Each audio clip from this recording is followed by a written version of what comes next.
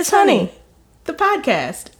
Hey guys! Hello! We're back. We're back. With another episode of the Sweet is Honey podcast. Yeah. It was beautiful. I know how much Allison has truly missed me doing that in the beginning of everything. She loves it. It's her favorite. I think that I remember you telling me that you would like for me to wake you up that way.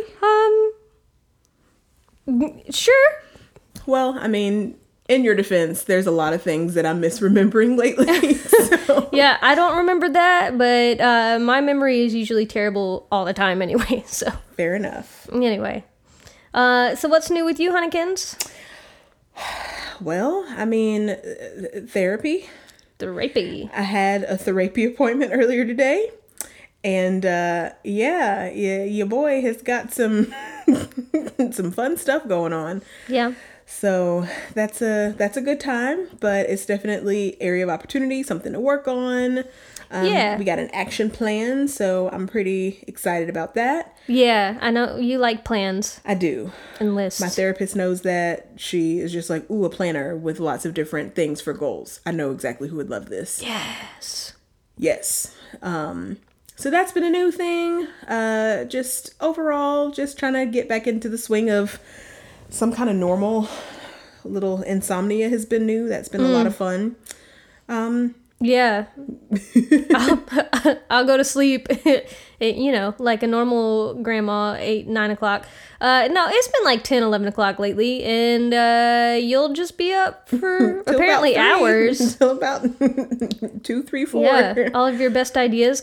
She'll wake me up in the morning and be like, I have this idea. So while you were asleep, I did all of these things. And I'm like, wait, what? See, that was how we got our Reddit honeybees and all of the menu for when we start to cook and do meal prep. True. I do my best meal prep ideas and Pinteresting at 2 a.m. apparently. So that's been a lot of fun. What's new with you?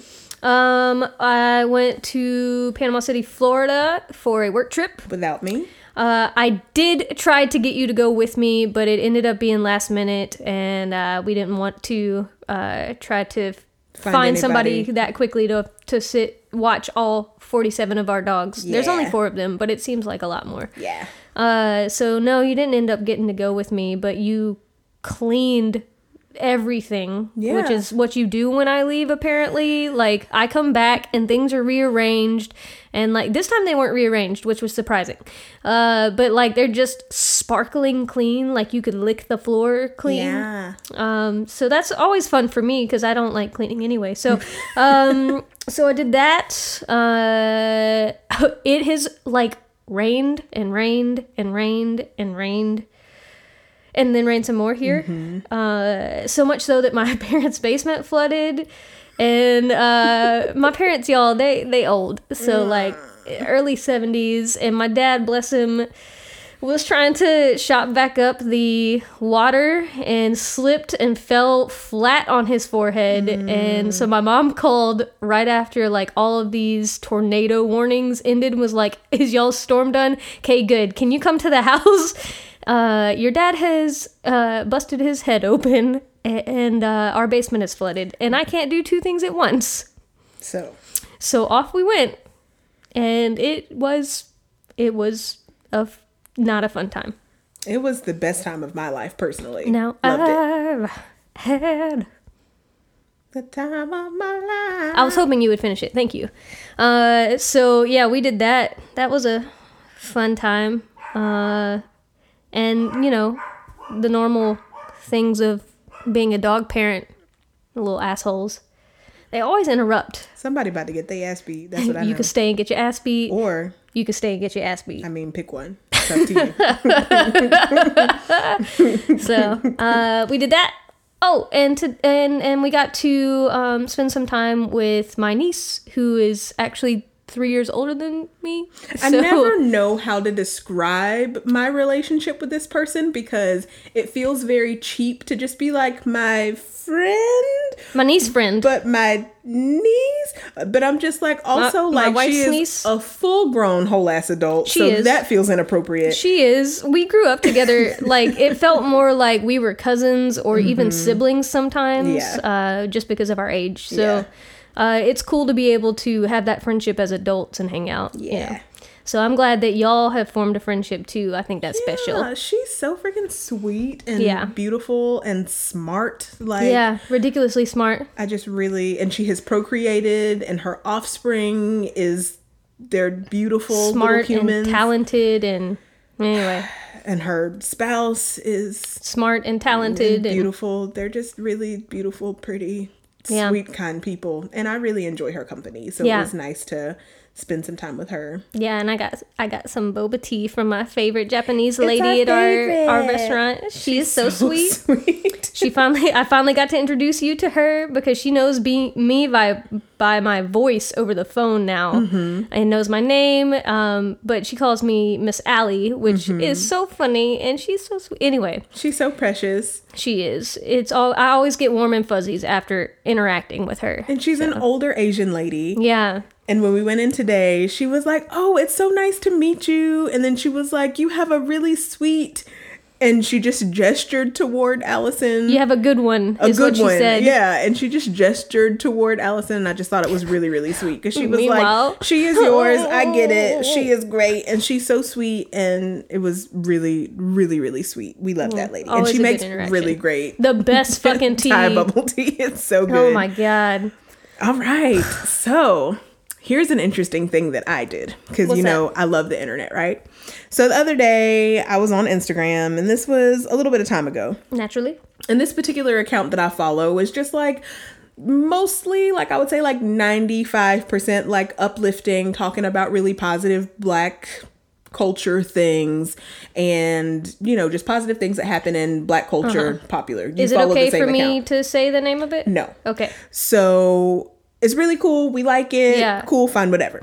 So a while ago, they had a post, and the post has a picture of a Black man and a white woman. I don't know how they got this picture or why they have this picture. I believe that the man in the picture is married and the woman in the picture is actually a lesbian, but I think that it was just the first thing that they typed up when they typed interracial whatever. And it just says, "Can you be pro-Black and still date outside your race?" And of course, that kind of struck a chord. I was like, ooh, I wonder the way that other Black people are responding to this particular post. And, there's close to 2,000 comments. And, there's almost 9,000 likes on this post. And some of the comments read as follows. Some of the comments are as follows. Now, these are just the ones that say, no, you cannot be pro-Black. These are just examples of people that feel very adverse to this. There's a really long one that says, "You absolutely cannot be pro-Black and date outside your race. Pro-Black promotes, uplifts, invests in, and contributes to the betterment of Black people as a whole. It has nothing to do with Europeans outside of not blocking the flow of resources to be purchased, harvested, traded, mined, bought, and sold amongst Black people. The Black family is a nucleus of the Black community and serves as an example to all of what Black power really is. Has nothing to do with emotions. Who you love is a choice, just like every other decision you make in life." Another one reads, "Nope." Another one says, "I'm pro-Black. I would not date outside my race. I date Black boys, not white boys," with a little green sick emoji. No with a capital N. How in blue blazes does this better our Black society? Integration has not benefited Blacks yet. It never freaking will. Someone says, "Fuck, no." And then just an edit here. Fuck is spelled F-U-K. Just in case that's helpful for you. "All Black people that say yes, you need to do some research. Y'all too old to be lost like this." Someone else says, "Going off historical evidence, white people aren't to be trusted. If you want to be with them, that's your choice, but you can't negate the facts. If you feel more comfortable with a white person more than your own race, not you specifically, speaking generally, then there's other issues going on." So, babe, what do you think about that? I mean, I don't know that... am I allowed to have an opinion on that? I feel like it's not my place to opine. But just in general, hearing those responses, what does it make you? What feeling does it evoke in you? Disappointment and a little sadness. Can you say more about that? Because, I don't think that by you being married to me that it makes you any less Black. In fact, I feel like you have helped enlighten me as far as what it means to be a Black person or a person of color in general. Like so much, being in a relationship with you, like I feel so much more aware of the people of color around me, and making sure that they feel like and are treated as my equal, because y'all are. And so I mean, I understand where their sentiment comes from, because they're not wrong. White people have fucked up people of color for as long as humans have been on this earth.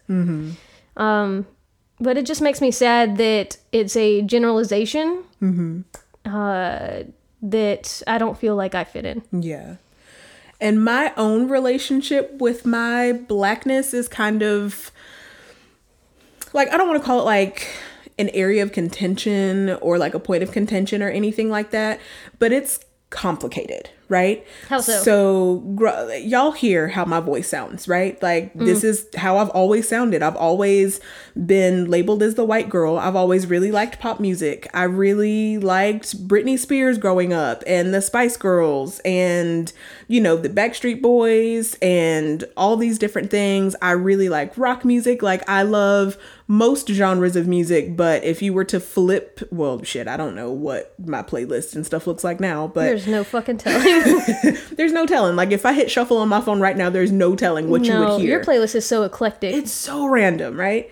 So I'm used to kind of even feeling cast out by other Black people because of that. I never quite feel like I fit in with other Black people that were around me growing up. I just didn't. And then there would be like a, you know, like I've been called it all, like white girl, Oreo, a poser at one point in time.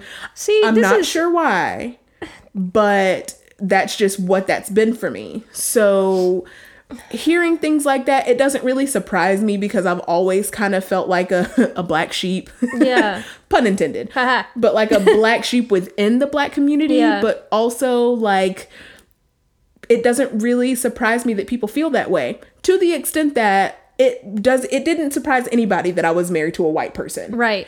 I think that was always kind of everybody's expectation. Something about white people and the white people that I've had in my life where there were expectations, I feel like, to perform for me with other Black people. Because you can turn on a code switch and say words differently and to speak differently. And to, you know, if you've got friends in the car, you might have a playlist that caters more to those friends, or you know what I'm saying, instead of it just being what you would usually listen to when you were alone. It's a different side of yourself that would be there. So my relationship with my Blackness is a little bit complicated because no matter the way that other Black people see me, I'm still Black. I mean, I can't wash the black off my skin. That's the way that I present. I'm never going to bleach my skin, try to lighten it. I've never tried to be white or anything else. You know, if I want to braid my hair, I'll braid my hair. If I want to straighten my hair, I'll straighten my hair. If I want to wear something, you know, the style of clothes that I wore was not always necessarily what the other Black kids would have worn. The shoes that I liked weren't always what the other Black kids would have liked. To the type of books that I read, just the media in general that I would take in. So I've always kind of felt like there wasn't always a distinct place for me in the Black community. So this is not really that surprising for me. See, that takes me, the sentiments that you have about that take me to the show Blackish. Because I know that a lot of biracial people have expressed that same thing, not feeling like they fit in either one way world. Or the other. Yeah. And I don't know, like I just want everybody to get along and love everybody, and that's my ultimate goal. And I know that it doesn't work that way. Oh, I know. It's not the world we live in. It's not it's just not. You can cultivate that like in your own circle, but just in the world beyond what you can control, it's not reality. I mean, like even just logging onto the internet, like even your Instagram feed where they'll have really funny memes and stuff about, you know, Beyonce's husband, because they never call Jay-Z by name. And I think that's hilarious. But, you know, like things like that, it's not really anything that you can control. So I think that's really, really interesting. I don't know. Like it was just kind of like a weird thing because we're also for me, like I'm in like it's like a multicultural thing, because it's like the Black part of me and like the woman part of me and the queer part of me. So then you've got like white queers and, you know, Hispanic queers and, you know, all these different subcategories of people, because we all kind of function differently. So even the way that I saw Black lesbians growing up was very different from what I saw now, because I'm super feminine presenting and very girly, and I don't feel like I have to alter or change my appearance or behave a certain way because of my sexuality. But growing up, like, I didn't know of any other lesbians that looked like me or any, you know, I mean, they were all like probably athletic and played basketball or volleyball, or, you know, they had like locks that were really, really long. And it wasn't something that was spoken about, but it was always assumed, you know, they had like a look about them in the same way that I think about like white lesbians, because, you know, like growing up in the 90s and 2000s, the white lesbians had buzz cuts and ugly frosted tips like the boy bands, and wife beaters, or, you know, polo shirts and cargo khaki pants. I feel like I would have been that lesbian in the 90s, minus ugly the cargo ass shorts. friggin' tribal barbell bicep tattoos. As a kid, I always wanted one of those. So ugly. Oh, I hated it so much. It was so cringy. I'm so glad that like 12-year-old me couldn't get a tattoo. So terrible. I'd still be sad about it today. You know, and the only reason I even follow that Instagram account is because I want to gain more perspective about Black culture. Yeah. Because there are times when you say things and I'm like, wait, what? And like you have to sit there and and I feel like that might have been me. So so I just want to gain as much knowledge about Black culture or people of color in general, so that I can be a better ally. If you had to describe like your culture before being in our relationship, because I know you've dated outside of your race a lot, but I still feel like it was kind of like white culture it was still adjacent. Whitish. Right. Yeah. Like still pretty white culture adjacent, maybe with like a little tahini for like flavor. But like, how would you describe like your culture in general? So white,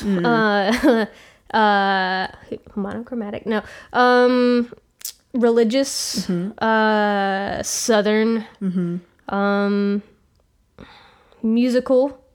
I think that's. Can you say more about the Southern part? Bit? Yeah.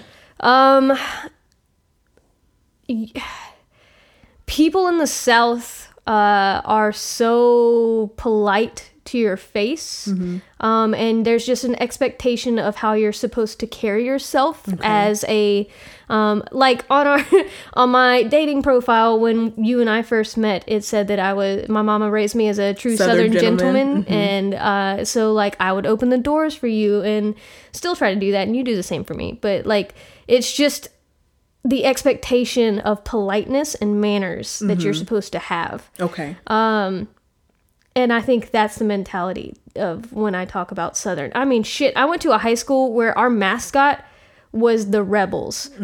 And up until my senior year, people showed up to football games with the Confederate flag on display because the mascot was the Rebels in a Confederate uniform. Like, a shame. Truly problematic. But the worst part about it is I did not realize how terrible it was. Because it was the culture. I didn't know. Yeah. I didn't know. And like looking back, I like cringe thinking that I could have hurt someone of color by having that anywhere near the vicinity of me. I never carried that flag around or anything like that. But I know that it was on, you know, several t-shirts that our high school designed and sold. Like, why is that still a thing? And that was like early 2000s, but still. Yeah. I don't know. Like, it's still, like, I still feel so guilty just thinking about that. And disappointed. I don't know. So. Okay. And the way that I would describe like my culture was very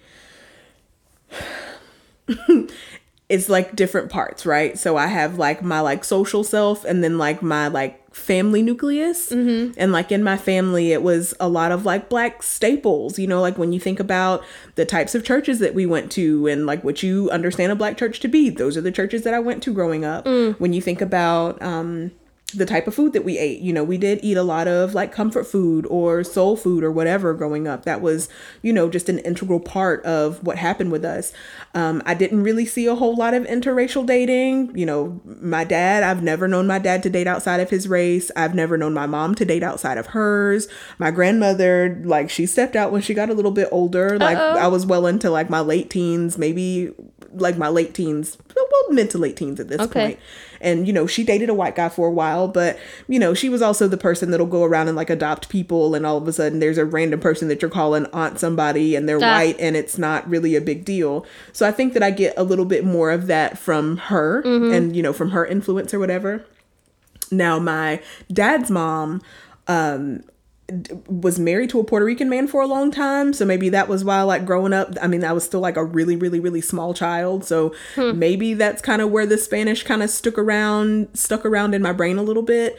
And my, you know, feeling so drawn to that and wanting to be a part of that, even though he was Puerto Rican, and a lot of my experience has been more geared toward more like the Mexican culture and stuff like that. You know, it was still something that even as a young child, I was very drawn to and interested in. So, you know, it was like little bits and pieces of that, but still like even my father's sister, I've never known her to date outside of her race. So it was just kind of like this one person that my paternal grandmother was married to. And then it was just Black men after that, if I met them at all. Yeah. Dad's never dated out, you know, besides my mom. Never dated anybody else that I know of. Mom's never. Gammy kind of dabbled. Pop. Oh my gosh, my grandfather never would have. So not really super close with other family, but having lots of cousins. We did go to cookouts and, you know, do things like that. You know, the type of music that we listened to, that my family listened to. I introduced my family to a lot of other music, you know, that wasn't just R&B or hip hop or, you know, just, you know, like groovy 70s, 80s music, whatever.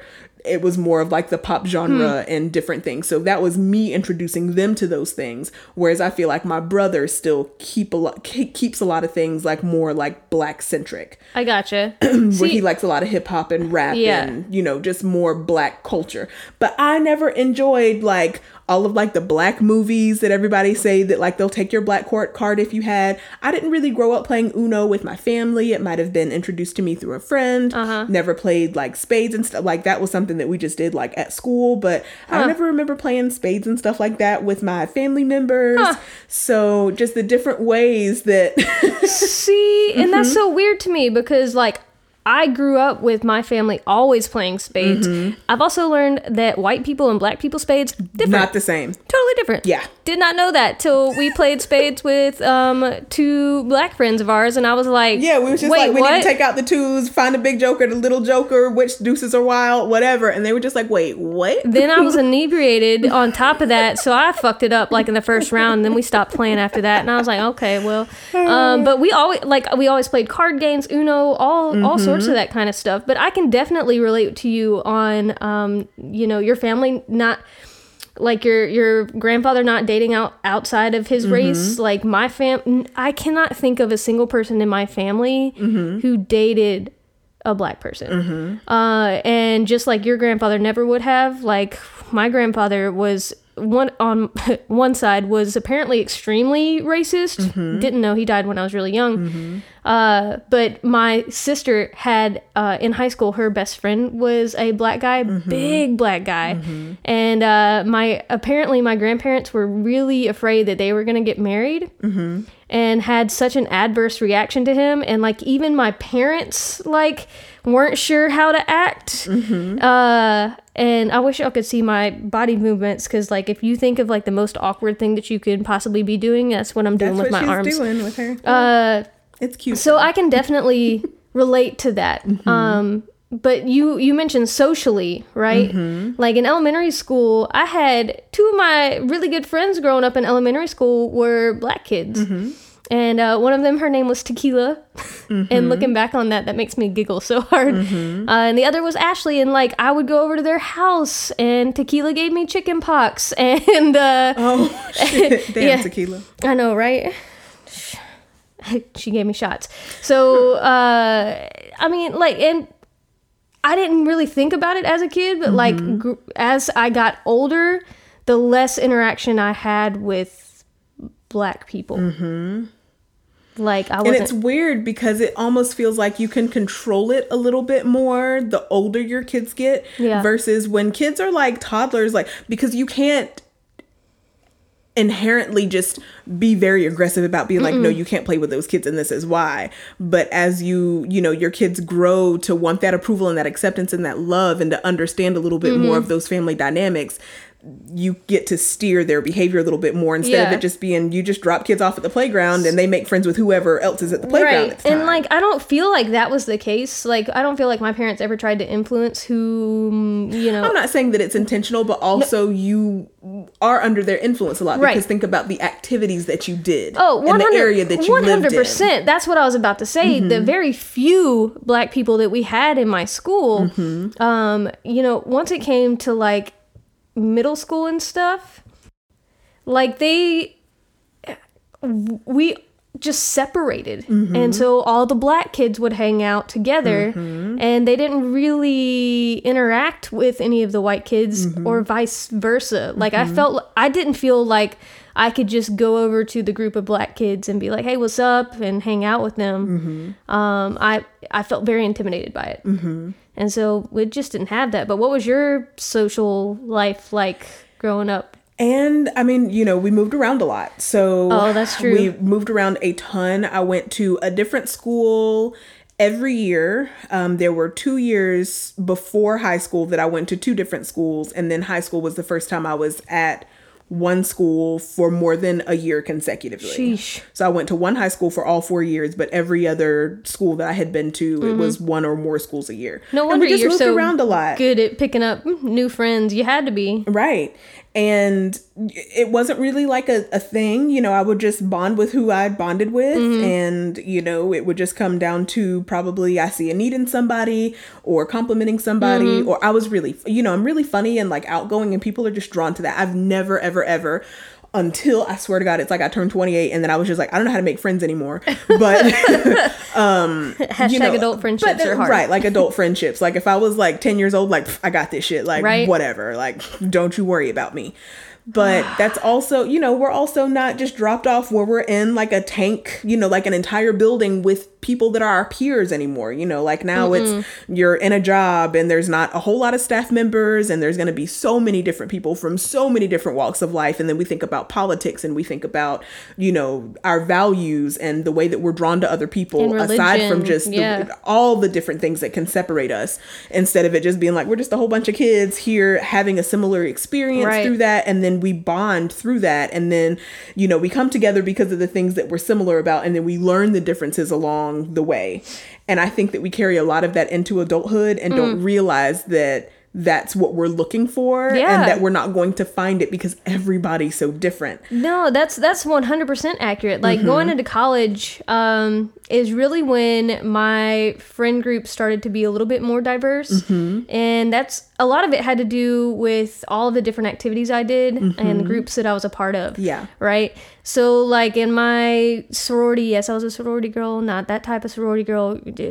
We'll talk about it. So like we had all different races there. And so I'm having to interact with all these different people and now forming connections through that. So, I mean, that was the first time that really I started to expand back into that as a a developing adult, right?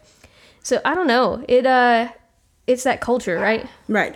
So growing up, meeting with all these different people, it was just all of us just being in that way. So I wasn't really drawn to one group of people. A lot of the areas that we lived in were very rural areas, so there wouldn't be as many Black people. I gotcha. And, you know, y'all know how it is, like with other Black people. If you are a Black person, you're either going to click or clash. And that was, you know, my experience for the most part was if there were very few of us, most of the time, like we would all get to be friends and we were friends with everybody, including each other. And then there would be other times where we, you know, they didn't like the way that I interacted with the other white people and the way that I sounded and the way that I spoke. In Alabama, it got to be very different. It got to be a lot more like materialistic. I don't want to say that I was bullied, but there was a bitch that it was a group of black girls in a pretty heavily, like, I would say like it was maybe like 70-30, like white, black. And you know, we all rode the bus, and it wasn't like a school bus. Like, we all rode the city bus. 2 hours, you know, from our different apartment complexes and like around the mall. And then we would end up going to this middle school or whatever. And this particular girl wasn't very smart. I didn't think that she was very nice, but you know, she lived in an apartment just like I lived in an apartment. I'm under the impression that her mom was a single mom, just like I was a single mom. She was a black girl. I was a black girl. Her clothes were very different than the clothes that I wore because it was a lot of name brand stuff. That's never been something that I valued very much. Now, if maybe both of my parents were together my entire life. My dad is a label whore and really likes the latest and the greatest and the designer everything. My mom's not that way. I take a lot after my mom because I'm more about what makes the most sense, what's the most cost effective, what is a good quality item that I can wash, wear, repeat, that I can mix and match stuff with or whatever. So, you know, it was always, you know, clean stuff and cute stuff, I thought, but it wasn't always like, you know, what was hot at the time, like FUBU or Nike or Coogee, or because that was real hot at the time. Or, you know, baby fat. I didn't like the style of the clothing, so I didn't buy it. You know, like instead of going and getting Air Force Ones, I would just go and get like a $50 or $60 pair of Nikes. And I've always taken really, really good care of my stuff. So she would call me like poor and, you know, comment on, you know, how I wore a lot of the same stuff over and over again. And I'm just like, yeah, but we've got food in the house and I'm doing well in my studies and I have a sibling and, you know, my mom's doing her best. So it didn't make me feel great. But at the same time, it didn't change. She was such a cunt. I wonder where she is nowadays, but she's probably got a whole bunch of kids of her own, and I hope that she's doing a better job with them than she was doing when she was a child, so that they don't grow up to be assholes like her. But you know, obviously that's something that was painful for me because I'm an adult now remembering that, but it was painful. It didn't feel good to have somebody commenting on those things, but I'm just like, shit, I've always recognized the effort that my mom put into raising us and trying to make the dollar stretch. Shit, like when you've got kids and you're a single mom trying to make it work, you become resourceful. And some things make sense to worry about and some things don't. And I don't think that it makes sense to have your kids freaking blinged out and all this extra shit just for the appearance of it, when we got to make sure that we got school supplies and food on the table and the lights are on, or you're gonna outgrow it in fucking 2 weeks. Well, I mean, not at that, but like you're gonna outgrow I don't remember it the last just time a little I was probably like 7th grade. I have not grown. I've grown outward a lot, but not upward a lot since then. So I never grew upward a lot. Right. I tried. So that was not a very comfortable thing.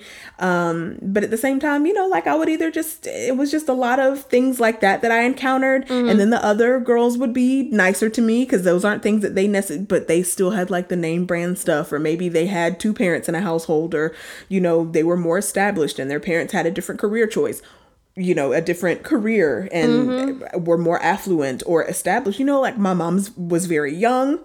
She did her best, you know, like whatever. I wasn't going to let that be something that impacted the way that I just responded in general. She was just a bitch and she was always hungry and I could not stand her. She was just not a kind child.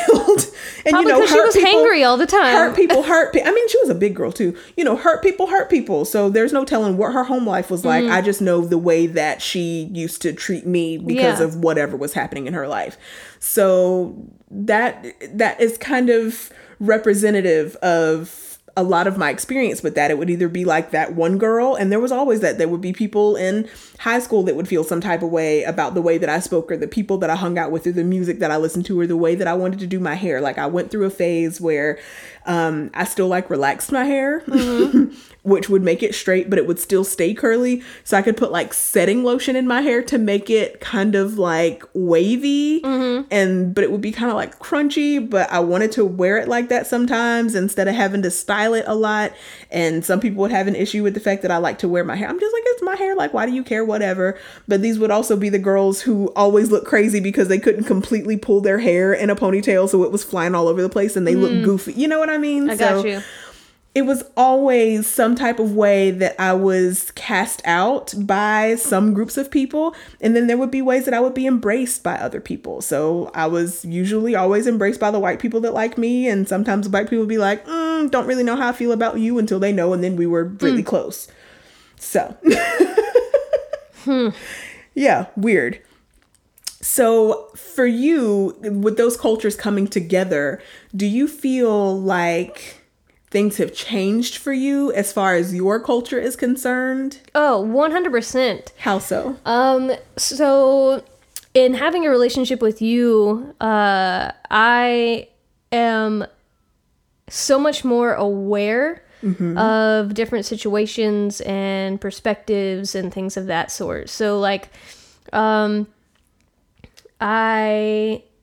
instance, my therapist I specifically sought out a woman of color so that she could help me, help provide me with that perspective, because I do not have that. So that way, like, because I just don't feel like if I had a white therapist that I would get the same result that I was looking for. I feel like they wouldn't understand or couldn't understand a lot of where you were coming from, because a lot of the reason why I started therapy in the first place was to really better understand my feelings and stuff, and to be able to better communicate them with you as well. So there was that. In my work environment, part of my job is as a corporate trainer. So I do classes every couple of weeks, and in my classes, I, pick up on different people of color when they come in, and you and I have discussed this before, how I can make them feel more welcome and connected more quickly with me and trust me, because I want them to feel as comfortable as possible so that they can retain this information and feel like this is a good company that welcomes people from any and all backgrounds. So we were rewriting a training manual that we use, and there was a particular section about dress code, and in there, all of the pictures that were provided or that my national training group had provided to me were all of white people. So I had to like specifically ask, hey, do you have any pictures of the professional guidelines with people of color? Because if I were a person of color and I came into this company and I looked through this manual and I didn't see anything that represented me or mirrored me, I would feel some type of way about it and be like, oh, well, just we're back in the sunken place. Yeah. The sunken place. Yeah, just here's another rich white dude who's telling everybody what to do, and there's nobody of color in leadership or anything. My opinion doesn't matter. I don't matter. And so I try to make sure that there's always some sort of visual representation of that, and that I am constantly trying to be an ally for people of color in my workplace. And like, what do you were talking to me a little while ago about like language. So tell me a little bit about the language that you use. So like before you and I got together, I would be required to send some feedback on each person and stuff. And we're in a sales environment, right? So a lot of the times salespeople can be deemed as aggressive or assertive or domineering and all these, negative connotations. Well, I realized that I was still using that terminology sometimes with people of color, and especially with like Black people. If I never ever write in my feedback about these new people, I never write the word aggressive or that a Black woman has an attitude or anything like that, because that I feel it is never ever ever ever ever ever ever positive when a person, I would even say people of color and people that are not of color, use those terms to describe Black women. It's always got like an air of negativity. 100%. So having to, first of all, be aware that I was using it and to be like, oh, that was fucked up. Like, don't do that. And then be like, okay, how do I replace it? So now, for instance, there's one particular person that I can think of who's a Black woman that I was, who if you said the wrong thing or spoke to her in the wrong tone or the wrong way, which can happen, she will shut down and immediately become dismissive and just not respond any longer because she felt disrespected. And so having to describe that in the feedback was she is sensitive to certain tones. You need to make sure that you always keep a respectful tone with her.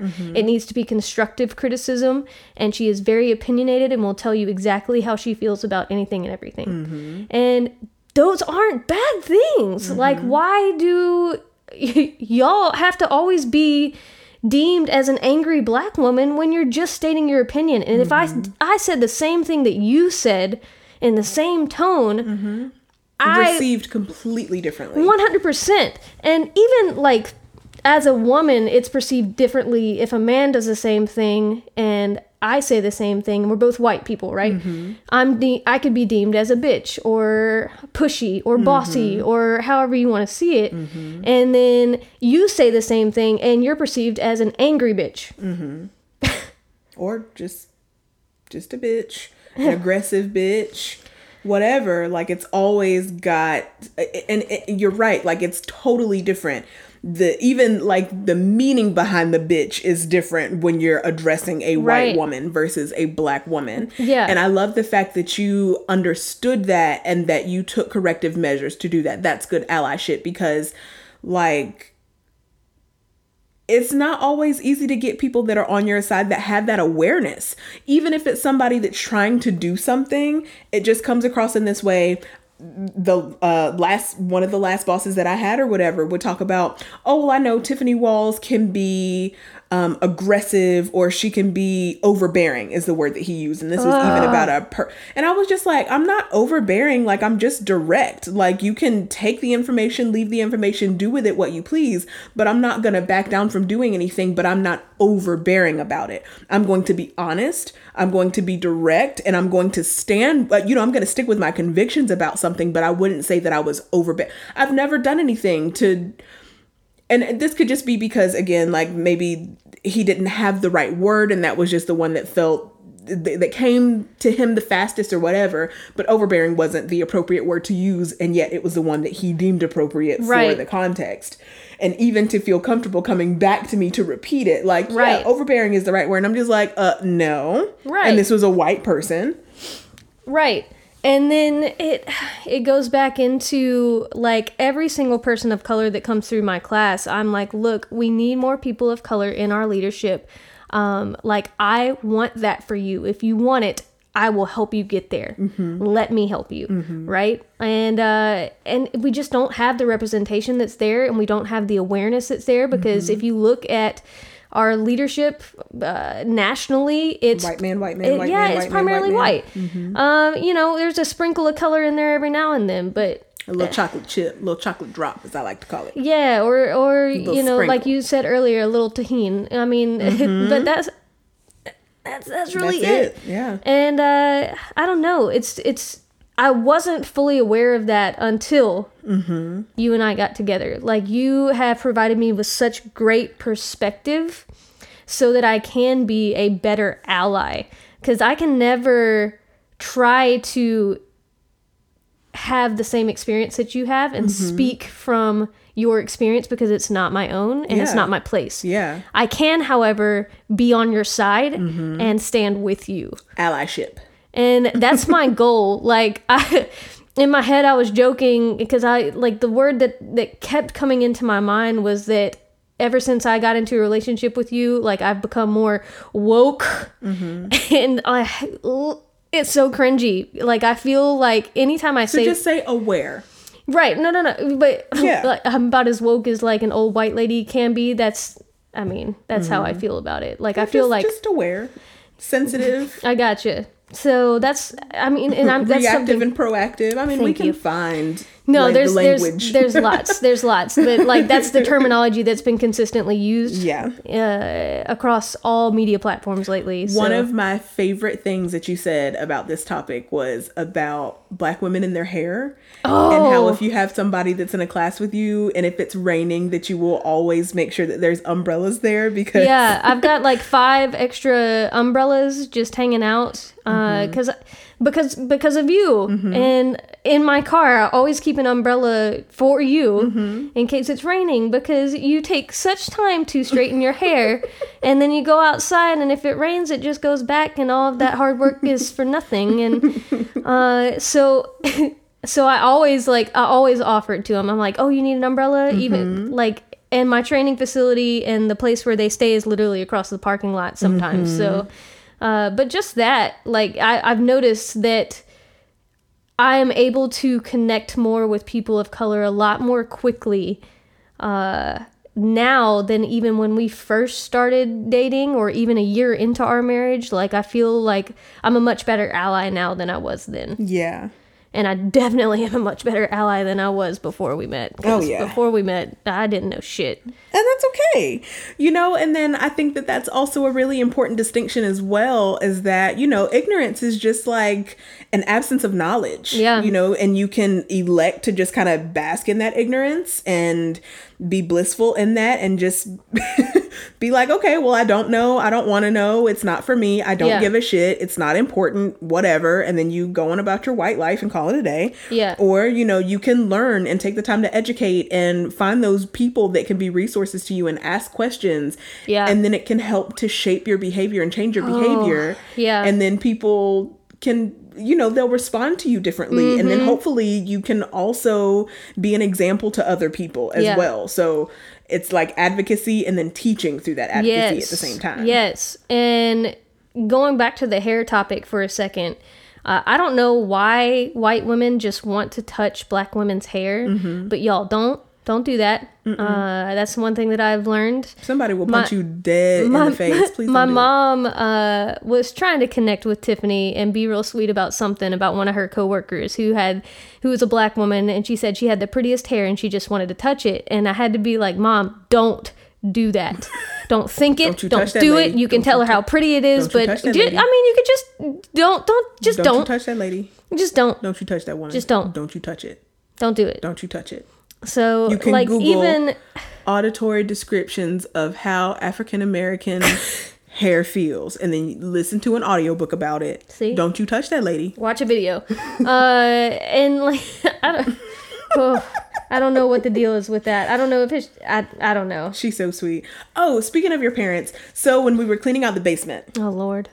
And when we went back, like, to go and see my father-in-law, again, y'all know how much I love my in-laws. They are very, very, very sweet, very, very, very kind people. They are old white people, and I think that they have done a really, really good job with being sensitive and being appropriate and, embracing. I don't ever feel like cast out or separated or marginalized or like a commodity or like a toy or like I have a Black person question. Like, honestly, my mother-in-law is usually too terrified to ask a question for fear of offending me, even though I'm just like, if you have a question, I'm giving you permission. Like, if you have a question, please ask me those questions. And if I can help or find somebody that can help, I will do that so that you can have, because like I said, you can be ignorant and just not know. And then not know the appropriate way to respond, or you can ask somebody that you trust. Yeah. And in this case, like, I am happy to be the person that you trust, but she just doesn't want to offend you. She does not want to hurt my feelings. I love her so much. Like, it would not hurt my feelings. No. But meanwhile, my dad just like spits it out. He's like, so and even Black with him, people. He doesn't even ask that much. Like, but he says like dumb shit, and a lot of the time it's really funny. He'll be like, so when white people blush, they turn red. What color do Black people turn? And I was like, well, I guess that would depend on like their skin tone and, how much it would show. Cause like, I'm sure that like I would probably blush, but you wouldn't be able to tell. I would just maybe get sweaty and hot or start to fan myself in my ears. Whereas if I was more fair skinned, I would actually be red, but he can't see his damn hand in front of his face sometimes. So I can see how he might not know the answer to that question. So it's not like inherently like terrible, awful, racist, hateful things that he says. It's just curiosity because they don't don't know. They don't have a lot of exposure. But when we were there, we were going through old photo albums, so I got to see lots of cute little like baby Allison pictures, and it was the fucking cutest. I took some pictures. And also Allison brought me out it was your mom's yearbook. Well, it's both of theirs. They shared a yearbook. They're so cute. Well, yeah. So they graduated in high school in 1965. So it was their senior yearbook. So they have a yearbook. So I'm going through the yearbook and I'm looking at like a picture of my mother-in-law that does not look like my mother-in-law at all. And I'm looking at this picture of my father-in-law that I swear every picture I've seen a couple baby pictures of him, and he was a really cute kid. He was. If ever you have seen Allison's ears, his ears stick out more than hers do. But he is so cute. I love him so much. He is adorable, even with his little fuzzy face, and he's like bald, and like I love him. I think that he is the cutest. But like he was so handsome when he was younger. It is like kind of ridiculous. I saw like a TikTok of this girl that was going through her grandparents something, and she was like, oh damn, like I know why everybody was always in love with everybody. All these men were hot from back in the day, and it was like, lay your head on my shoulder while she was flipping through. It was really cute. So like kind of like that vibe. Very, very cute. Very gee willikers, guys, we're gonna go down to the Shake Shack and get some milkshakes. Yeah. like that, right? So he was super handsome. So it's like black and white. And also just like it made me feel very weird to be looking at a yearbook with hundreds of white kids and no black children, because this was pre-integration. Yeah, I think. That or like they were starting to, and there might have been like one or two in like the junior high. Yeah, but it wasn't no black people in this yearbook. Is what I'm saying. But the bad part is I didn't notice. See? And like I'm like looking through, you know, like I look at the picture of my mother-in-law, and then we find another one of her like senior superlatives, and it was cute. And then we'd see my father-in-law. I'm like, oh my God, he's so handsome. Like I've got the picture like on my phone. I was like, I cannot with how cute this picture is. Because it is ridiculous. I have never in my life.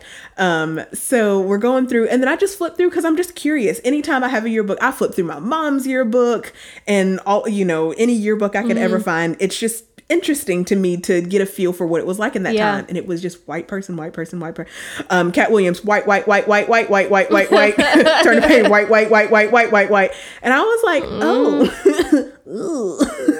And it didn't make me, it was just interesting that it was the not so distant past. Yeah, that it was you're interacting with people that was the norm. And I was like, okay, this is making my heart feel a little bit funny, so I think I'm done with this now. But it was just weird to see. Like I've never held anything. I've seen it on TV before, you know, where it's a portrayal of that, it's a reenactment of that. You know that things like that exist, but to hold something like that in your hands was a really interesting cathartic experience.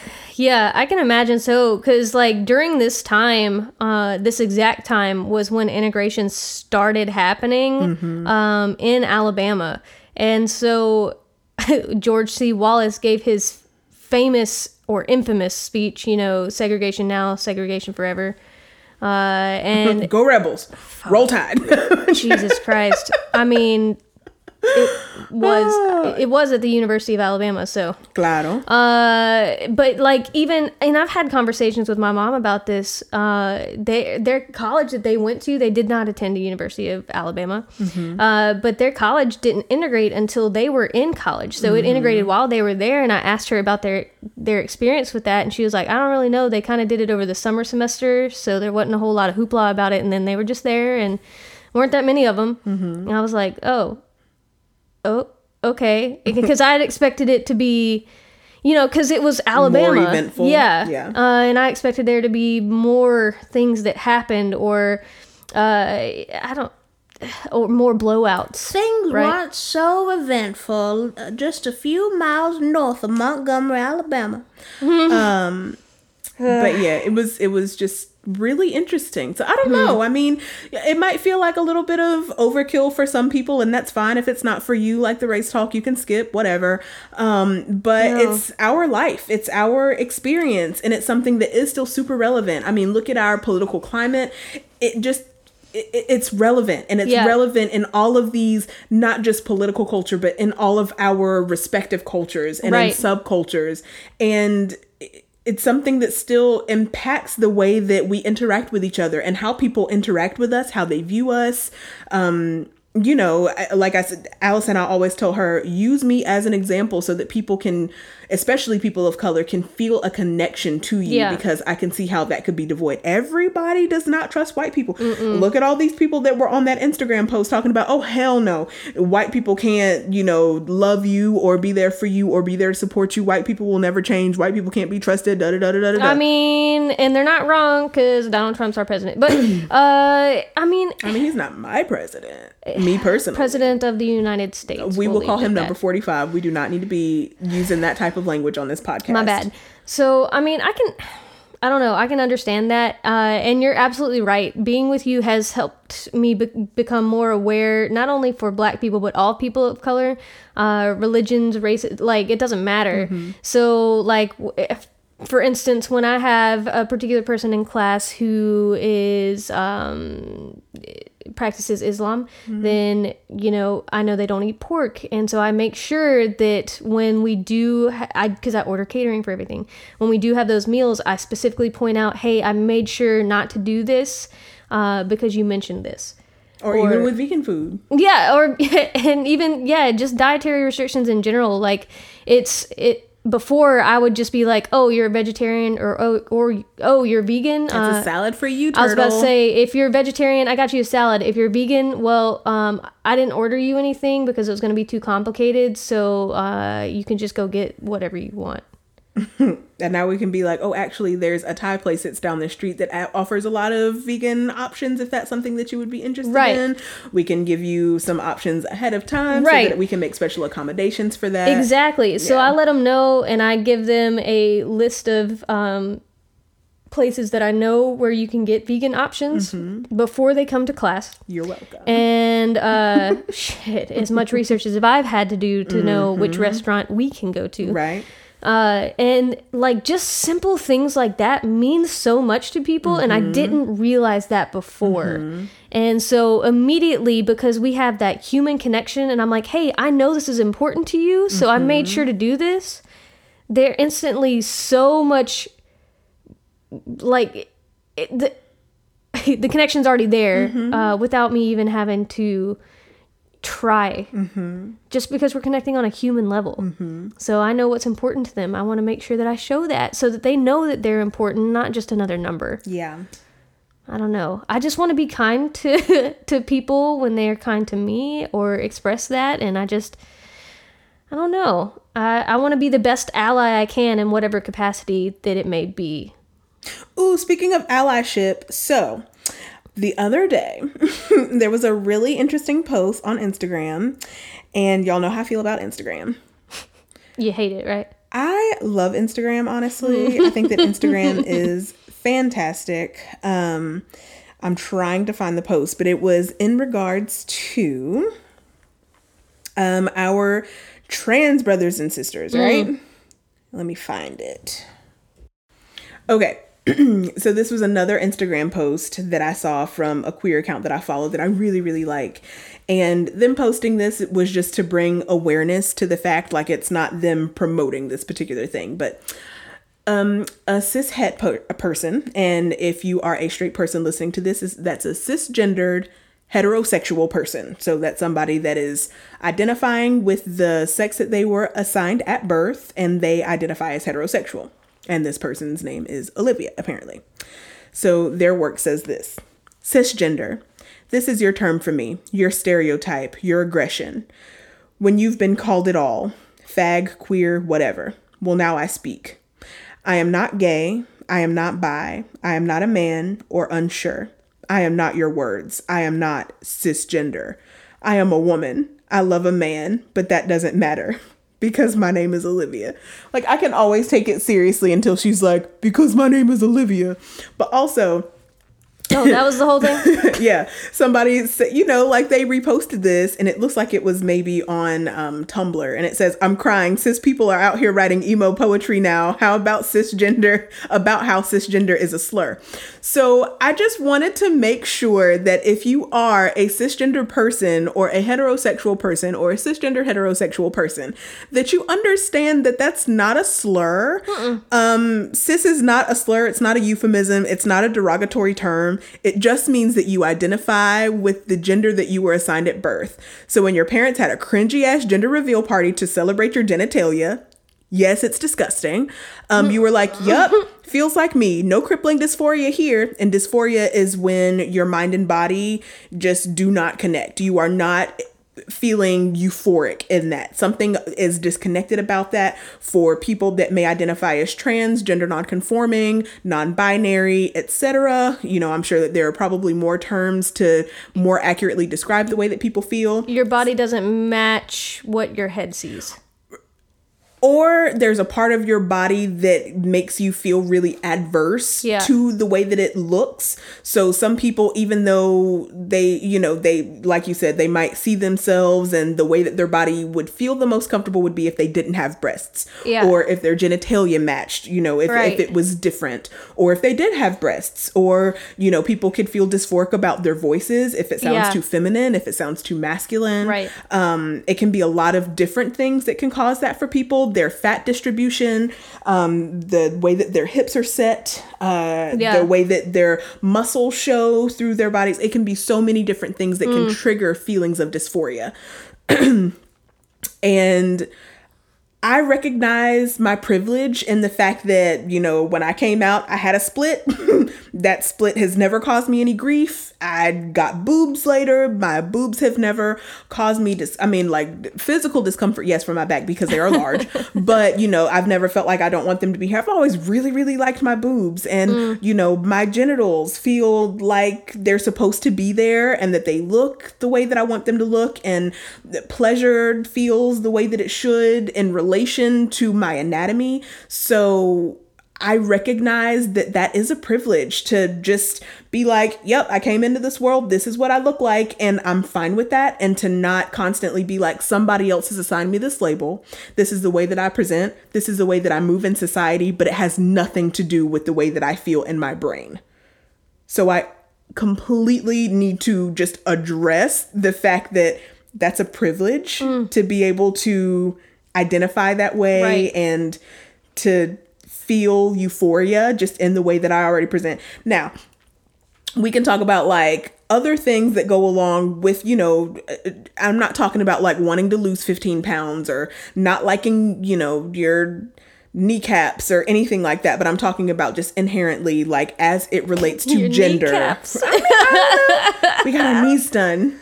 Remember, in White Chicks, you can do that. You can do that. So I think that that's really, really important because, like, I like my body and my genitals and my boobies. And those are things that make me feel really good. And I really hope that y'all are not really, like, out here being like, the gays hate us.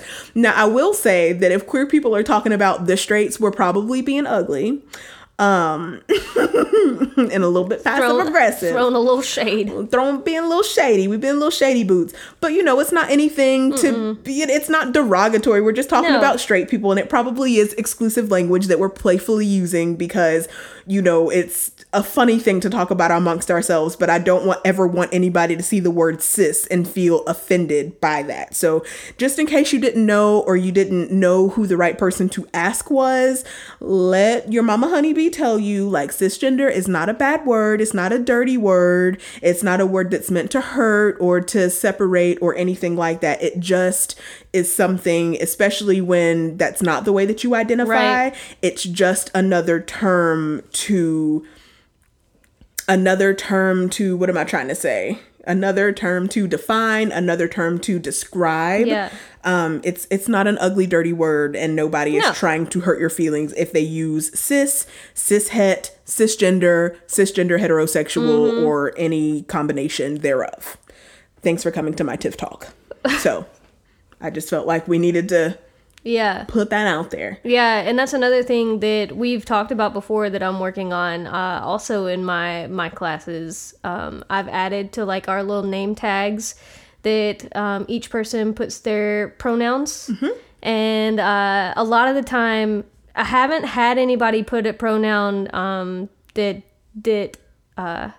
I wasn't expecting, or anything like that. And so a lot of the times I'm having to explain why or what. And by doing that already, like, it helps. Education. Yeah, it helps with that education to begin with. And I explain the why behind doing that because I want the company that I work for to be so inclusive and to be a safe place. And especially in Alabama, because you can be terminated literally for any reason, but especially for being part of the queer community. So, but not with this particular company, which is why she's so like, no, it's safe. Come out. We're fine. We want to embrace you and to affirm you and for you to feel comfortable, however it is that you come in. And the people that don't know are willing and open to learning. Yes, we've had all types of members of our community that I've worked with, and it's been absolutely fantastic. That's one thing that I do really love about our company. So, but that's another way that you've helped me with that, because you were like, well, why don't? Because I said, hey, I'm thinking about doing this, but I don't know, and you were like, do it.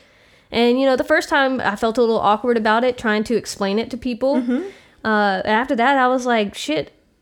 I'm being a good ally. Yeah. And having to remind myself that by just simply explaining, like you said, it's educating those people so that we can all be better humans. And maybe it's something that they'll type in, they'll be like, what the hell is this?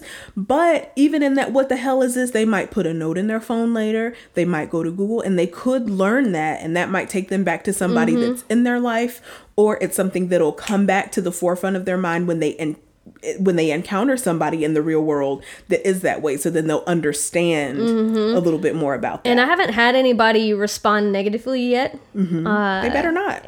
But that being said, if I encountered that, then I can be better prepared and can not allow that person to continue forward to disrupt our safe space. Yes, So yes. I hope that one person on Reddit that sent us that message is listening to this particular episode. We're trying. We're trying. Shout out to you and to your spouse. And that's all that I'm gonna say about that. But yeah, that's it. I mean, like, we love everybody. Like, I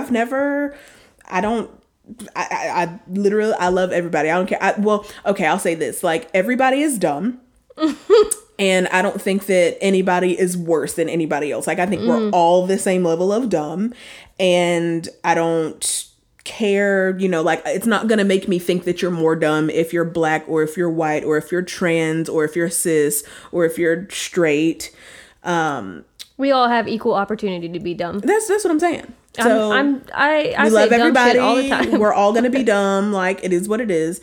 But I definitely just want to reiterate that this is like an all-inclusive space. We love everybody. We're not TERFs, that want to exclude anybody else. Like, this is a safe space for everybody. Like, I love you and want to hear about your story and want to support you just like I would with anybody else. Like, and I'm not one of those people who's gonna be like, well, I don't see the difference. I'm just like, no, I absolutely see that difference. I absolutely want to have a conversation with you to the extent that you're comfortable having a conversation with me, so that I can affirm you. Yeah. And then so that you can bring something else to light for me that maybe I haven't thought of before. Yeah. So that I can be a better ally. And so that if there are opportunities to educate other people that may not have that interaction with you, that maybe I can help them in their journey as well. Right.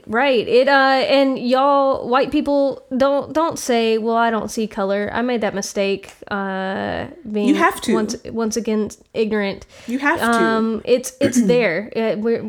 We all see it. It is what it is. You can acknowledge it. It is okay. Just like when someone comes out to you and tells you that maybe they're gay or they're lesbian. I don't care. That's not the right thing to say. It's the one I'm getting at is it's your, I don't care about your choices on who you love. And I was like, or your choice on your sexual preference. And I was like, it's not a choice. So what about instead of that, you just say, thank you so much for sharing that with me. Right. That's beautiful. Thank you for sharing that with me. The same way that your default doesn't have to be, I'm so sorry, or how do you fix something? Thank you so much for sharing that with me. I'm so glad you felt comfortable enough to share that with me. Right. That's been my default. Yeah. Thank you so much for sharing that with me. And then that lets that person know, like that's a signal to them. It's safe. Mm-hmm. And, maybe that'll open up the conversation, open up the door to have a further conversation for that, if that's where it goes or whatever. But like this, I don't care, I don't see it, dismissive bullshit. It comes across as very dismissive. It's disrespectful. It's invalidating.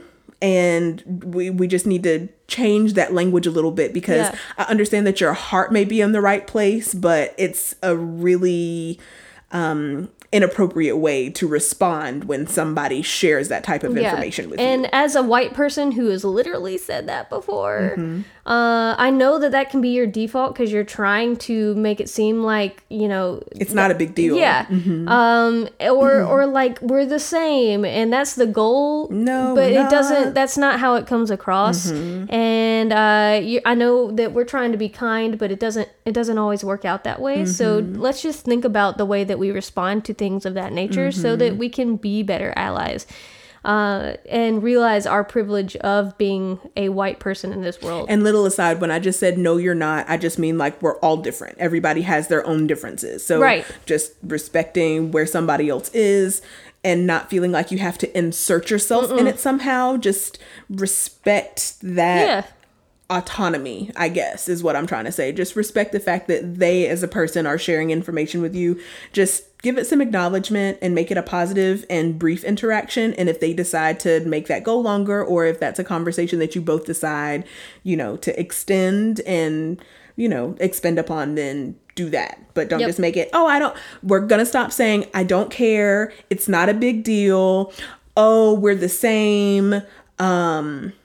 Why does it matter? I have a gay cousin. My brother's gay. My sister-in-law is black. We're just going to thank you so much for saying those things, because you're likely going to be having more interactions with this person.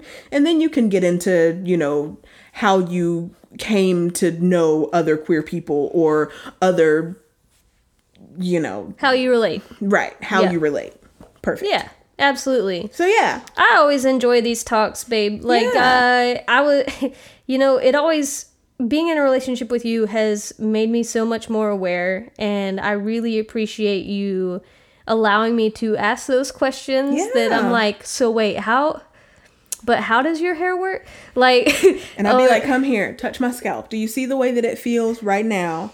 You better not say this shit to nobody, but I can be like, ooh, girl, this nappy. And then you know what nappy feel like. What a black woman is talking about when she say this shit nappy. Yeah, but I will never... Another thing for white people to never say, you're welcome.